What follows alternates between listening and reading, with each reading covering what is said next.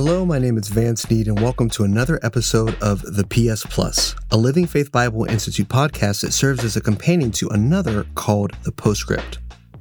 Now, on that podcast, pastor and host Brandon Briscoe each week will speak with other pastors and professors from LFBI, the Living Faith Bible Institute, on a wide array of topics. Here on this podcast, the PS Plus, we'll take a look at some of those topics that are being discussed, and we'll spend some time discussing them just a bit further. In episodes 100 through 102 of the Postscript, Pastor Brandon is speaking with Pastor Alan Shelby of Harvest Baptist Church about the King James Bible, and that's where we're going to start our conversation today. So, let's do this thing.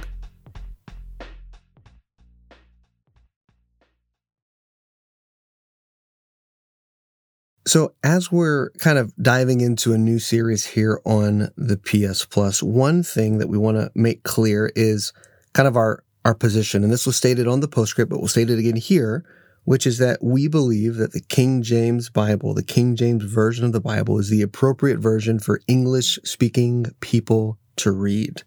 And there's also something that I want to add to that statement. It's something that I heard my pastor say as he was talking about the King James Version not too long ago.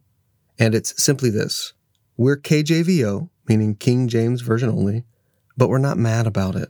Now, a lot of times, people that take this position actually are quite mad about it. And I can't speak to all of the reasons, but sometimes it comes off a bit or a lot uncharitable. And we don't want to do that here. We want to talk about our position. We don't want to shy away from it and simply state why we take this position. So, the series isn't about picking fights. It's just about being clear as far as what our position regarding the King James Bible is. Now, as it relates to today's content, we're going to be focusing on something that was mentioned and talked about in episode 100 of the Postscript, which is the doctrine of preservation. So when we're talking about how it is that we got our Bible, this is a doctrine that we cannot skip over, and there's a reason why we're starting with it. And that's because we need to understand how it is that the Bible got to us and why it is that we can trust it. As it relates to maybe a working definition of preservation and thereby the doctrine of preservation, preservation or to preserve is simply to keep or to guard against corruption. And that's exactly our view on the Word of God. We believe that God has preserved His Word, that He Himself has kept it from corruption. And what we're going to do here in the series is we're going to call that a faith-based view of God's Word. We, by faith, believe the Scriptures that God says that He will preserve His Word. And it's exactly those Scriptures that I want to read to you now. Because again, I don't want you to believe me because I said it. I want you to believe me because you read it. Or in the case that you're listening to a podcast, because I said it, I don't know, guys, you work it out for yourselves. But let's start with Psalm 12. Verses 6 through 7. The words of the Lord are pure words, as silver tried in a furnace of earth, purified 7 times. Thou shalt keep them, O Lord, thou shalt preserve them from this generation forever. Psalm 119:89 says, Forever, O Lord, thy word is settled in heaven. Isaiah 48. The grass withereth, the flower fadeth, but the word of our God shall stand forever. Matthew 24:35. Heaven and earth shall pass away, but my words shall not pass away. 1 Peter 1:23.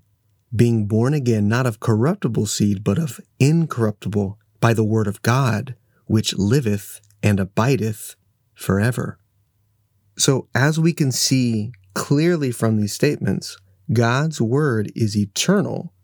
And God alone, He Himself, will keep His words. He will preserve His words. He will prevent them from being corrupted. And so again, when we're talking about a faith-based view of God preserving His word, a faith-based view of the Scriptures, we believe by faith that God Himself, He preserves His word. We simply trust what God has said very clearly. Now, some of you out there may be asking, don't we all trust in God's word? Don't we all have a faith-based view that God has preserved His word? And the answer is kinda, maybe, or sometimes not at all. this is something that we'll be exploring over and over again as this series continues, but I thought that an easy way to see this would be to look at some doctrinal statements of faith. Now, a statement of faith is simply a concise statement by a church or a religious organization or a Bible institute that clearly lays out what it is that that particular institution believes. In the case of LFBI, and particularly as it relates to the Word of God, here's what our statement of faith reads. We believe the Bible is the Word of God, inspired and inerrant, and throughout history God has preserved His infallible Word in a collection of 66 books, beginning with Genesis and ending with Revelation. So in this statement of faith, what we're looking at communicating is the fact that we believe that God's Word is perfect. We believe that God Himself is the author, that it's holy and inspired. We believe that it's inerrant, which means that it doesn't have any errors. And we specifically use the word preserved because we believe that God's Word is kept from corruption and that this is something that God Himself does. We've talked about this so far. Let's take a look at a couple of other statements of faith. Some of these from institutions and churches that are small and some that are quite big. I've kept the names out because that's not so important. What is important is the particular words that are used. So let's listen to this first statement of faith. We believe that the scriptures of the Old and New Testaments alone are the Word of God, being fully written under the inspiration of the Holy Spirit, and therefore are without error in the original manuscripts, and have supreme authority in all matters of faith and conduct. Here's a second one. We believe the scriptures, both Old and New Testaments, to be the inspired Word of God without error in the original manuscripts, the complete revelation of His will for the salvation of men, and the divine and final authority for all Christian faith and life. And I've got one more for you. We believe that the Bible, i.e. the 66 books of the Protestant canon, is the propositionally revealed Word of God, fully inspired in every part and without error in the original manuscripts.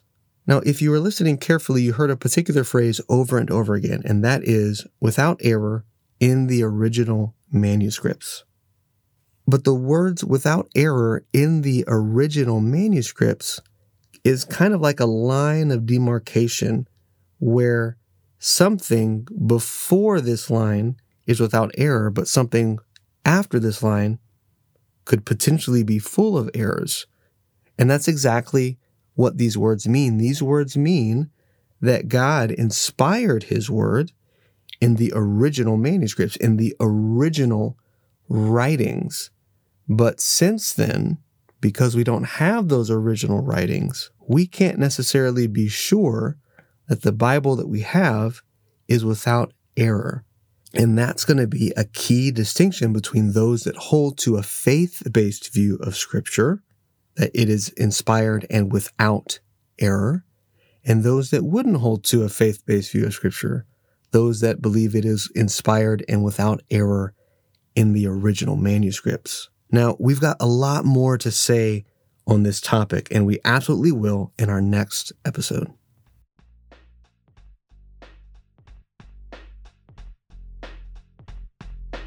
So as always, I want to thank you so much for joining me on this episode of the PS Plus. If you have any questions, don't reach out to me. You need to go check out the show notes for episode 100 of the Postscript. There are lots of great resources there. Of course, in LFBI, there's also the manuscript evidence class that is taught by Pastor Alan Shelby, where you get into a lot of the neat and nerdy details. So I highly recommend that as well. I hope this episode was helpful, and I hope to talk to you next time. Take care.